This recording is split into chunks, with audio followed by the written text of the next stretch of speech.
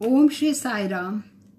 प्रशांति संदेश दल की ओर से साई भक्तों के लिए प्रति बृहस्पतिवार प्राध्यापक अनिल कुमार कामराजू द्वारा अंग्रेजी व तेलुगु लघु वार्ताएं पॉडकास्ट में आयोजित की गई हैं।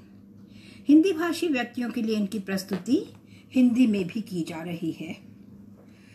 आज का यह 60वां प्रसंग है। शीर्षक है प्रॉब्लम एंड सॉल्यूशन, अर्थात समस्या व समाधान। हिंदी में प्रस्तुत करते हुए ओम श्री साई राम। प्रशांति संदेश के 60वें प्रसंग में आपका स्वागत है। इन पॉडकास्ट में रुचि लेने के लिए व आपकी कृपामयी उपस्थिति के लिए आप सभी का धन्यवाद। पूर्व कुछ सप्ताहों से हम चैतन्य अथवा स्व अथवा आत्मा के विषय में चर्चा कर रहे हैं। आज मैं आपके संग यह चर्चा करना चाहूँगा समस्या एवं समाधान। समस्या क्या है व समाधान क्या है? विभिन्न प्रकार की हमारी इतनी अधिक समस्याएं हैं। सामाजिक समस्याएं, पारिवारिक समस्याएं, राजनीतिक समस्याएं, आर्थिक समस्याएं इत्यादि। सर्वत्र समस्याएं ही समस्याएं। प्रत्येक समस्या के लिए हमारे पास समाधान भी है।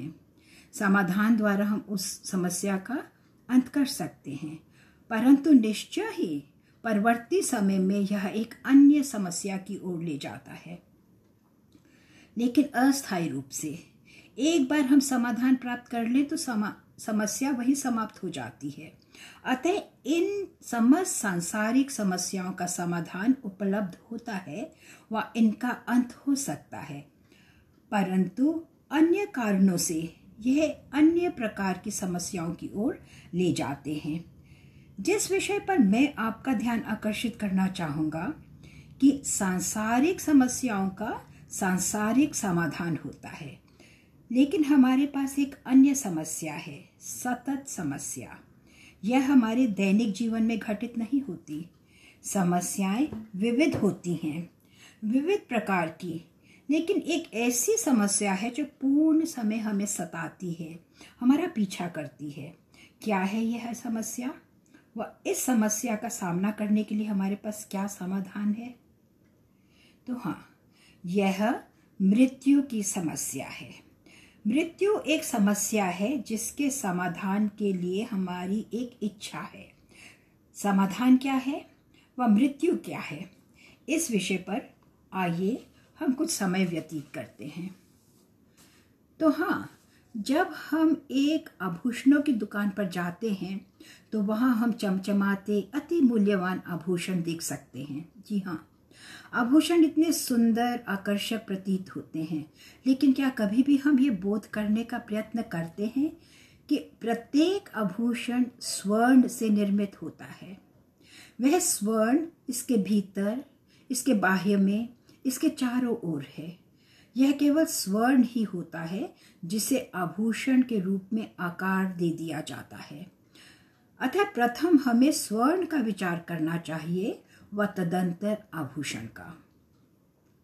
इस संदर्भ में हमें इन दो शब्दों का बारंबार स्मरण रखना होगा, जिनका संदर्भ हम इन पूर्व सप्ताहों से देते आ रहे हैं। यहाँ एक आभूषण है।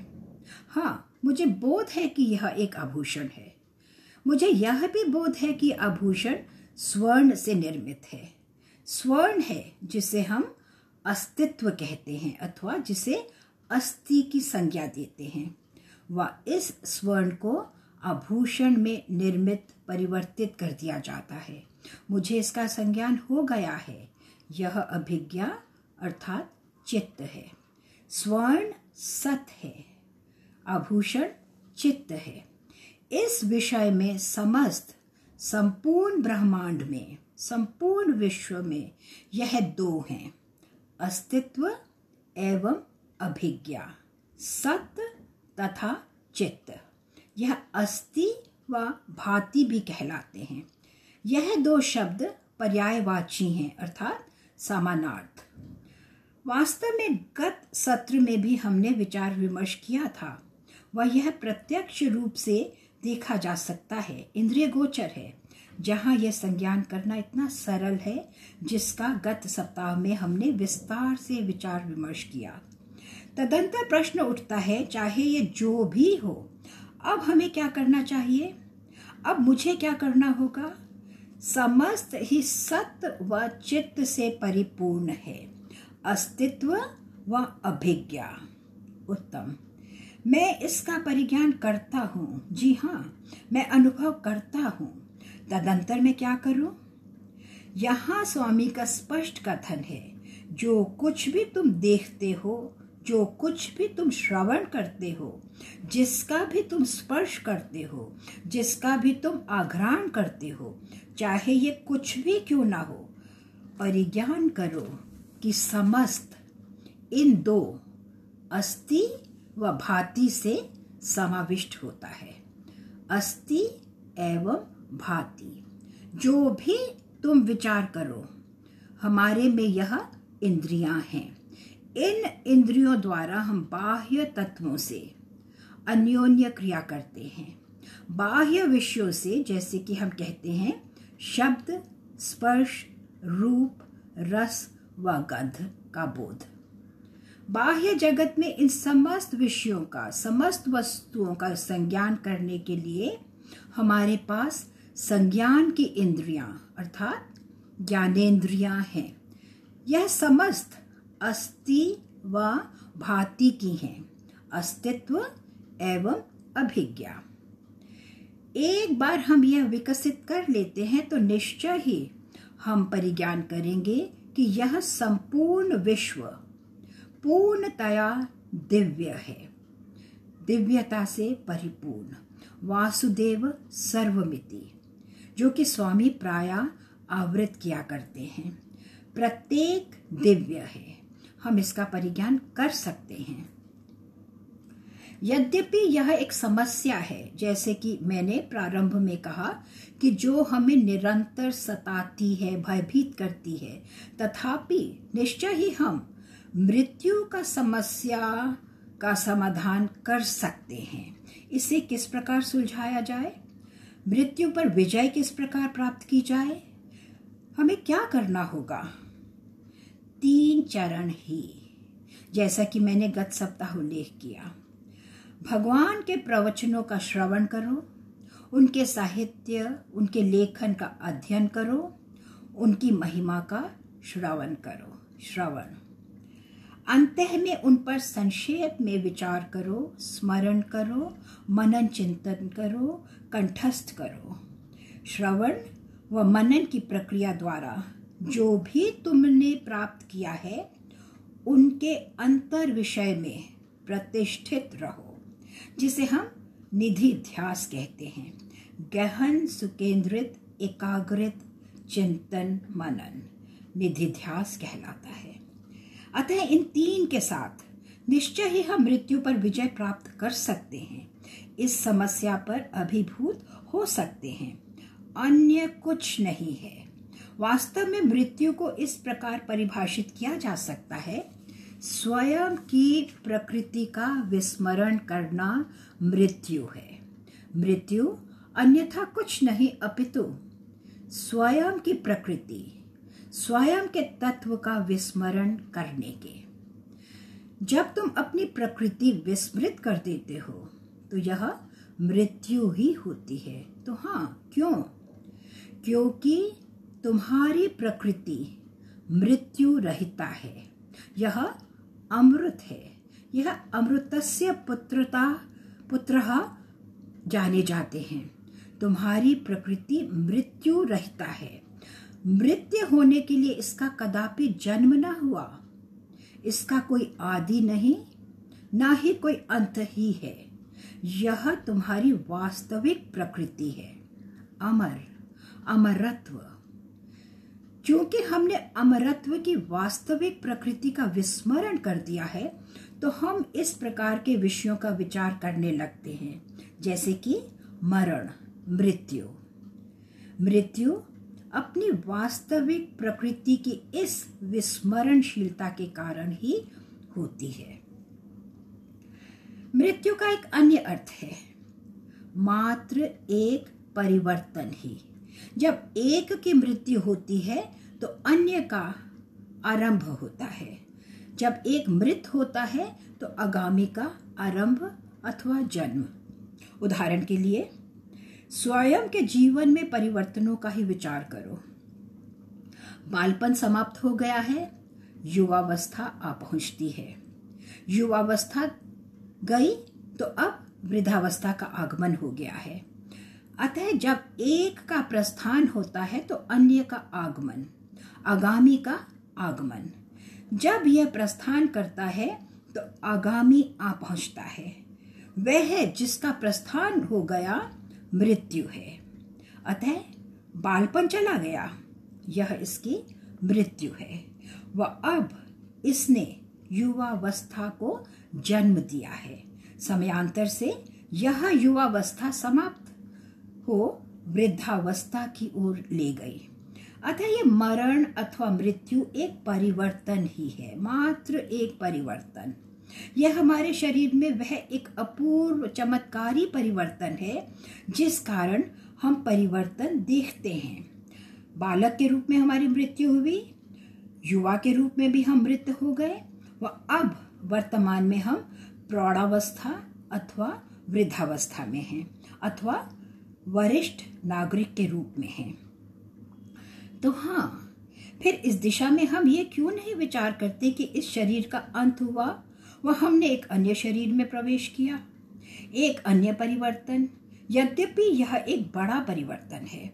अतः बालावस्था से युवावस्था में व फिर युवावस्था से वृद्धावस्था, तदंतर इस देह का लुप्त हो जाना इस वैयक्तिक आत्मा को एक अन्य देह में प्रवेश करने की ओर ले जाएगा।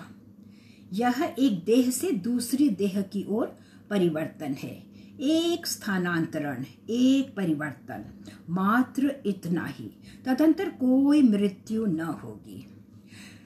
न केवल यही, अपने विचारों का ही विचार करो। एक विचार समाप्त होता है, मृत होता है, तो अन्य विचार उत्पन्न हो उठता है। यह जाता है वह अन्य आ जाता है। स्वयं के कार्य ही लो, हम कार्य करते हैं, समाप्त। तदंतर हम एक अन्य कार्य में व्यस्त हो जाते हैं। एक कृत्य के पश्चात एक अन्य कृत्य, एक कार्य के पश्चात अन्य कार्य। इसी प्रकार जीवन की अवस्थाएं, एक अवस्था समाप्त होती है वह आगामी अवस्था की ओर ले जाती है। एक विचार मृत होता है वह अन्य विचार की उत्पत्ति। यह एक परिवर्तन ही है, यह समस्त परिवर्तन ही है। मृत्यु का अर्थ है एक परिवर्तन। तो हाँ, मृत्यु के रहस्यों की, मृत्यु के देव जिन्हें हम यम धर्मराज कहते हैं, के द्वारा व्याख्या दी गई है। यम धर्मराज द्वारा, वह मृत्यु के देव हैं। उनके पास नचिकेता नाम का एक बालक आया। इस बालक नचिकेता ने मृत्यु देव से मृत्यु के रहस्य के विषय में प्रश्न किया। मृत्यु पर अभिभूत किस प्रकार हुआ जाए, इस पर विजय किस प्रकार प्राप्त की जाए। बालक नचिकेता ने उन्हें तब तक न छोड़ा जब तक कि यम धर्मराज ने उसे संतोषजनक उत्तर न दे दिए, जब तक कि वह बालक पूर्णतया संतुष्ट न हो गया। वह यम धर्मराज को परेशान करता ही चला गया, अपने प्रश्न पर अडिग रहा कि मृत्यु क्या है, इस पर विजय किस प्रकार प्राप्त की जाए। यम धर्मराज व नचिकेता में इसी विषय पर ही संवाद हुआ, जो कि कठोपनिषद नाम के एक उपनिषद में संग्रहित है, एक पावन शास्त्र में। यह अति रोचक है। जब हम इस शास्त्र का अध्ययन करते हैं तो हमें संज्ञान होता है कि नचिकेता स्वयं अर्जुन से भी कहीं अधिक उत्सुक, प्रखर था। अर्जुन ने भगवत गीता का श्रवण किया, लेकिन उसका केंद्रीकरण, उसकी एकाग्रता युद्ध पर थी, युद्ध भूमि पर। उसने अपना ध्यान सफलता पर एकाग्रित किया, जो उसे उस युद्ध में प्राप्त होनी चाहिए। नचिकेता की पूर्ण एकाग्रता बिना किसी विचलन अथवा विषयांतर के अपने प्रश्न के विषय में थी, अतः नचिकेता स्वयं अर्जुन से भी कहीं अधिक उत्कंठित था। इसके अतिरिक्त विषय के प्रति हमारा संज्ञान हमारी रुचि के स्तर पर निर्भर करता है, हमारी श्रद्धा, हमारे धैर्य, दृढ़ता, स्थिरता पर, हमारे धैर्य, अटलता पर कितने उत्सुक हैं हम, यह हमारा स्तर क्षमा कीजिएगा दर्शाता है। यह हमारी रुचि की तीव्रता दर्शाता है। विषय के ज्ञान के लिए कितने उत्कंठित हैं हम, यही होता है। भागवतम में हम एक अन्य चरित्र देखते हैं, परीक्षित नाम के। परीक्षित गुरु शुका की विद्यमानता के कारण भाग्यशाली थे। शुका एक ऋषि थे जिन्होंने परीक्षित को प्रवचनों की एक श्रृंखला द्वारा अभिमंत्रित किया। यह कथा भागवतम में लिपिबद्ध है। परीक्षित को मोक्ष की प्राप्ति हुई। इस प्रकार परीक्षित भी अर्जुन से अधिक उत्कंठित थे। इन 3 चरित्रों में कठोपनिषद में नचिकेता, भागवतम में गुरु शुका जिन्होंने परीक्षित को प्रवचन दिए, व श्री कृष्ण का श्रवण करते हुए अर्जुन, यह धैर्य, श्रद्धा, स्थिरता के 3 स्तर हैं। कितने उत्कंठित हैं वे तीनों। चाहे जैसा भी हो, हम निष्कर्ष पर पहुंच सकते हैं कि हमारी उत्सुकता, कितने उत्कंठित हैं हम, कितने दृढ़ हैं हम, हमारे स्तर का निर्धारित करते हैं कि किस प्रकार हम अपने गुरु अथवा स्वयं भगवान बाबा से इन विषयों को ग्रहण कर सकते हैं अथवा करते हैं। इसके लिए हमें 2 का त्याग करना होगा। अंततः ये 2 प्रत्येक में सामान्य रूप से हैं। एक है मैं व द्वितीय है मेरा। मैं तत्व अर्थात मैं, यह मैं अहम है। द्वितीय है मम, मेरा, यह संस्कृत शब्द है। मैं, अहम, मम, मेरा, इन दोनों का ही हमें शनय शनय त्याग करना होगा। प्रामाणिकता से कहते हुए यह मैं, अहम को मिथ्यात्मा की संज्ञा भी दी जा सकती है। मिथ्यात्मा अर्थात मिथ्या मैं, वह यह मम अर्थात मेरा गौणात्मा कहा जा सकता है। गौणात्मा अर्थात समष्टि आत्मा। अतः वैयक्तिक आत्मा मिथ्यात्मा होती है, वह समष्टि आत्मा गौणात्मा है, जिन्हें हम सामान्यतः मैं व मेरा कहते हैं। अब हम इन शब्दों से परिचित होने का प्रयत्न करते हैं क्योंकि यह अति रोचक है। वह प्रायः भगवान द्वारा उनके दिव्य प्रवचनों में प्रयोग किए जाते हैं। इसी कारण मैंने इन शब्दों को आपके अवधान में लाने का चयन किया है। यद्यपि आप अधिकांश के लिए यह अपरिचित नवीन शब्द हो सकते हैं। समस्या जो हम अपने दैनिक जीवन में देखते हैं, अपने व्यावहारिक जीवन में, यह हमारे अनुभव में आती है। अनुभव सिद्धम कहलाती है। अनुभव व सिद्धम। अनुभव है व सिद्धम जो तुम्हें सुगमता से प्राप्त होता है। अतः अनुभव सिद्धम अर्थात जो हमारे अनुभव में आती है। क्या है ये समस्या? मृत्यु की समस्या। व फिर इसका समाधान स्वयं भगवान बाबा द्वारा दिया गया है, स्वर्गिक गीत के रूप में। जी हाँ, सनातन धर्म में प्राचीन कालीन ऋषि मुनियों द्वारा यह शास्त्र सिद्धम कहलाता है, जो कि हमें धर्म शास्त्रों द्वारा दिया गया है। अतः समाधान हमें शास्त्रीय ज्ञप्ति, शास्त्रीय ज्ञान के रूप में दिया गया है। इनमें हमें समस्त समाधान दिए गए हैं। तो फिर क्या है ये समाधान? वह जो हमारे अनुभव में है, वह जिसके लिए समाधान दिया गया है, वह हम जानना चाहेंगे कि क्या है यह समाधान। समस्या मृत्यु है, वह समाधान क्या है? समाधान संन्यासम है अर्थात त्याग। यह हमें कहाँ ले जाता है? यह मोक्ष की ओर ले जाता है। संन्यासम अथवा त्याग से तुम्हारा क्या अभिप्राय है? त्याग का अर्थ है नाम व रूप का त्याग करना। अन्य शब्दों में, आभूषणों का विचार मत करो, विचार स्वर्ण का करो। पात्रों का विचार मत करो, मृत्तिका का विचार करो। अतः नाम व रूप की चिंता, इनका विचार मत करो। अपने मन से नाम व रूप की धारणा, भावना का त्याग करना संन्यासम है, ना कि मात्र गेरुए वस्त्र धारण करना अथवा अपने समस्त दायित्वों का त्याग कर परिवार से पलायन करना। यह संन्यासम नहीं। संन्यासम का अभिप्राय है मानसिक, मनोवैज्ञानिक रूप से नाम व रूप का त्याग करना। अब कदाचित तुम्हारा प्रश्न हो सकता है, क्या होगा यदि ये दोनों रहें? तो फिर यह संसार है, परिवार, संपूर्ण विश्व संसार है, एक परिवार जो इन दोनों नाम व रूप पर केंद्रित है। नाम आंतरिक होता है, रूप बाह्य में।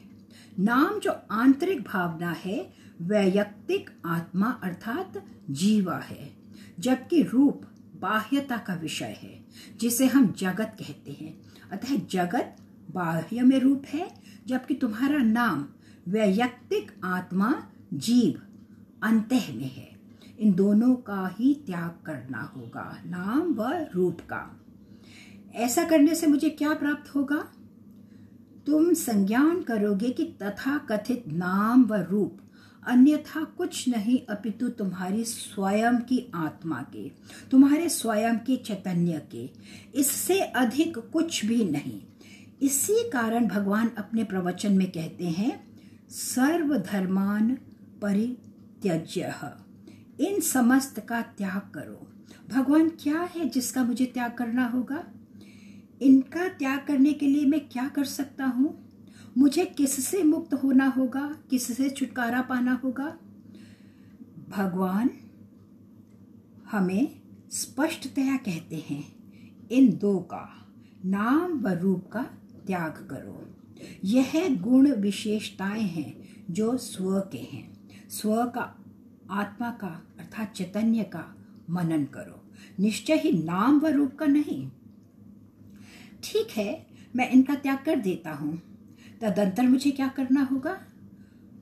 मुझे थामे रहो, मुझ में निष्ठा रखो, मुझे समर्पण करो। माम एकम शरणम व्रजा। माम एकम शरणम व्रजा, क्या अर्थ है इसका? यहाँ मैं कौन है? कौन है ये मैं? यह आत्मा अर्थात चैतन्य है। तुम्हारे अंतः का चैतन्य किसी भी अन्य के चैतन्य से भिन्न नहीं, समस्त चैतन्य ही है, आत्मा से परिपूर्ण चिदात्मा। यह इतना विशाल है, इतना विस्तृत, यह इतना सर्वव्यापक है, दैदीप्यमान, ज्योतिर्मय, कांतिमय, यह ही है चैतन्य। इस चैतन्य के प्रति निष्ठा रखो, ना कि नाम व रूप के। यह ही है माम एकम शरणम व्रजा। उस चैतन्य को समर्पण करो, चिदाकाश, जो कि प्रत्येक में विद्यमान है। सर्वभूताशु स्थिता, सर्वभूतेषु स्थिता, यह प्रत्येक में विद्यमान है, सजीव एवं निर्जीव दोनों में ही, संपूर्ण विश्व में, ब्रह्मांड में। इसके अतिरिक्त भगवान हमसे कहते हैं, पाप से मुक्त होवो व मोक्ष का प्रयास करो। क्या है ये पाप? पाप यह दो हैं, नाम व रूप। नाम व रूप से आसक्त रहते हुए, मूलभूत तत्व का विस्मरण करते हुए, मौलिक मूल तत्व का विस्मरण करते हुए, उसका विस्मरण करते हुए जो कि सार्विक है, जो कि ब्रह्मांडीय है, अर्थात चैतन्य आत्मा है, साक्षी है, इन सब का विस्मरण करते हुए नाम व रूप के प्रति आसक्त रहना, यह दो पाप हैं। अहम त्वा सर्व पापेभ्यो मोक्षयिष्यामि मा शुचा, यह ही है जो मोक्ष संन्यास योग कहलाता है। संन्यास, नाम व रूप का त्याग करो। किस उद्देश्य से? मोक्ष के लिए। इसका आचरण करो, वह यह योग में परिवर्तित हो जाता है। वास्तव में ही स्वामी इसका इतना मधुर अर्थ निर्णय देते हैं। अतः प्रारंभिक रूप से हमसे क्या करना अपेक्षित है? मात्र स्वयं से ही प्रश्न करो, कौन हूं मैं? तनिक कुछ समय से अपने देहाभिमान से विलग होने का प्रयास करो। देह मात्र एक परिधान, एक उपाधि ही है। कुछ समय के लिए इस देह एकात्म से बाहर निकलो। तुम्हें संज्ञान होगा कि देह का एक नाम व रूप होता है, व इस देह के अंतः में रूप रहित, नाम रहित चैतन्य विद्यमान है। अतः रूप में रूप रहित भी होता है, नाम में नाम रहित भी होता है। नाम व रूप बाह्य होते हैं, रूप रहित नाम रहित चैतन्य में होते हैं, जो कि वास्तविक आत्मा होती है। यह ही है जो भगवान ने कहा। इसके अतिरिक्त यह ही एकमात्र है जो सर्वत्र विद्यमान है, संपूर्ण ब्रह्मांड में, संपूर्ण विश्व में। अंततः नाम रूप सहित देह प्रकट हो सकती है व तदंतर लुप्त भी। इसका जन्म होता है व तदंतर मृत्यु। लेकिन अंतः का चैतन्य अर्थात आत्मा शाश्वत है, शाश्वत, अमर, निष्कलंक, निर्मल। इसका कोई जन्म नहीं, इसकी कोई मृत्यु नहीं। यह सर्वविद्यमान, सर्वव्यापक है। यह सत्य है क्योंकि यह शाश्वत साक्षी है। हम में यही भावना होनी चाहिए, यही ज्ञान होना चाहिए। हमारे पास एक उपनिषद है जिसे हम छंदोग्य उपनिषद कहते हैं, जो कि वास्तव में ही एक अति रोचक उपनिषद है। भगवान इसकी बहुधा आवृत्ति करते हैं। गुरु उद्दालक श्वेत केतु नाम के अपने शिष्य को शिक्षा देते हैं। श्वेत केतु शिष्य का नाम है व गुरु का नाम है उद्दालक। यहाँ गुरु उद्दालक एक अति महत्वपूर्ण महावाक्य का संदर्भ देते हैं। मूलभूत आधारभूत आध्यात्मिक सिद्धांत क्या है ये? तत् त्वम असि। तत् त्वम असि एक महावाक्य है, मूलभूत आध्यात्मिक सिद्धांत। तत् त्वम असि। यहाँ यह तीन है, तत् वह, त्वम यह, असि अर्थात एक ही। यह वह है, यह उससे भिन्न नहीं। यह व वह, तुम व वह एक ही हो। यह ही है तत् त्वम असि। इससे हम परिज्ञान करते हैं कि ये तत्व, मैं तत्व अन्यथा कुछ नहीं अपितु देह के, जिसके कारण अंतः में वैयक्तिक आत्मा अर्थात जीव के साथ मैं समस्त प्रकार के कष्टों, चिंताओं, तनावों, समस्याओं, रोगों व न जाने क्या क्या कुछ का सामना करता हूँ। इस कारण मुझे परिज्ञान करना चाहिए कि मैं यह त्वम हूँ, जीव हूँ, जो कि कार्यात्मक है। देह के अंतः में होने के कारण द्विविध अनुभवों का सामना करते हुए यह कार्यात्मक है। यह त्वम है। अब तत् अर्थात वह। तत् क्या है? यह है दिव्यता का ब्रह्मांडीय शाश्वत अमर मूल तत्व, चिदात्मा, परमात्मा, परम दिव्यता जो सर्वत्र विद्यमान है, अर्थात वैयक्तिक आत्मा त्वम व सार्विक आत्मा तत् एक ही है। जीव व परमात्मा एक ही है। मेरे मित्रों, यह अति रोचक बिंदु है जो कि स्वामी बहुधा हमसे कहते हैं। तत् त्वम असि। तत् वह सार्विक मूलभूत तत्व, ब्रह्मांडीय आत्मा, परमात्मा तुम्हारे अंत्य में वैयक्तिक आत्मा अर्थात जीवात्मा के रूप में विद्यमान है। असि अर्थात दोनों एक ही हैं। भगवत गीता के वास्तव में 18 अध्याय हैं। इन 18 अध्यायों को 3 भागों में विभाजित किया जा सकता है, षटक अर्थात 6 में। प्रथम 6 अध्याय त्वम अर्थात जीव की चर्चा करते हैं। आगामी 6 अध्याय तत् ब्रह्मांडीय आत्मा की चर्चा करते हैं। व अंतिम 6 अध्याय प्रतिपादित करते हैं कि दोनों एक ही हैं, असि। तत् त्वम असि, दोनों का एक ही अर्थ है। यह भगवान द्वारा अपने दिव्य प्रवचन में प्रदत्त एक अद्भुत व्याख्या है। अतः जैसे कि मैंने पूर्व में आप सभी से अनुरोध किया कि हमें इस देह से परे जाना होगा, उत्कर्ष करना होगा। कुछ समय के लिए देह अकात्म को विस्मृत कर देना होगा, वह परिज्ञान करना होगा कि अंतः में चैतन्य है जो कि शाश्वत है। चैतन्य की इस भावना के साथ जब तुम जगत की ओर देखते हो, जब तुम इस सक्रिय व निष्क्रिय, सजीव एवं निर्जीव, चल व अचल, वनस्पति जगत, पशु जगत, ग्रहीय तंत्र को देखते हो, तो यह तुम्हें संज्ञान होगा कि यह समस्त दिव्य ही है, चैतन्य से परिपूर्ण। अतः बाह्य जगत से हमें चैतन्य जीवात्मा के जगत की ओर जाना होगा। इस आंतरिक जगत से अवबोधन अंतः से बाह्य की ओर होना चाहिए। व एक बार जब तुम में यह अवबोधन आंतरिक से बाह्यता की ओर होता है तो तुम्हें परिज्ञान होगा कि बाह्य व अंतः एक ही है। संपूर्णता, परमात्मा, सर्वसार्विक चैतन्य अथवा ब्रह्मांडीय चैतन्य, एकात्मा, केवल एक, यही उक्ति है।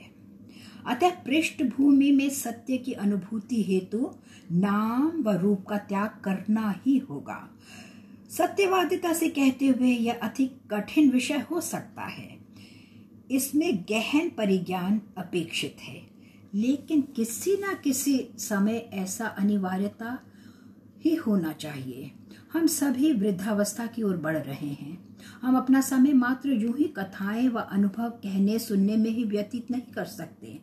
हमें इनके परे जाना होगा, आगामी चरण की ओर, न कि मात्र कथाओं, अनुभवों, स्वप्नों की ही चर्चा करते हुए समय व्यतीत करना। मैं इसका निराकरण नहीं कर रहा, मैं नहीं कह रहा कि ये असत्य हैं, यह अनिवार्य है, लेकिन यह ही समस्त नहीं। जैसा कि बाबा ने कहा है, तुम वर्णमाला की शिक्षा ले वहीं पर विराम नहीं लगा सकते। मात्र वर्णमाला की शिक्षा ही संपूर्ण शिक्षा नहीं, इसे शब्दों, वाक्यों, पुस्तकों में प्रकट करते हुए ज्ञान प्राप्त करना होगा। शिक्षा प्राप्त करना एक निरंतरित प्रक्रिया है। इसी प्रकार कथाएं, चमत्कार, अनुभव से हमें परे जाना होगा, यही बाबा ने कहा है। इस कारण मेरा प्रयास केवल अपना, आपका अवधान इस ओर आकर्षित करना है कि हम सभी को एक साथ सत्य साई ज्ञान सागर से बहुमूल्य रत्नों को, ज्ञान के मोतियों को एकत्रित करना चाहिए। ज्ञान के इस महासागर से हमें उन्हें मूल्य प्रदान करना चाहिए, हमें उनका श्रवण करना चाहिए, हमें उन्हें कंठस्थ करना चाहिए। हमें इस सारभूत सत्य में, परमात्मा, दिव्यता में स्वयं को प्रतिष्ठित करना चाहिए। अब आगामी सप्ताह पुनः भेंट होगी। आप सभी का धन्यवाद। जय साई राम।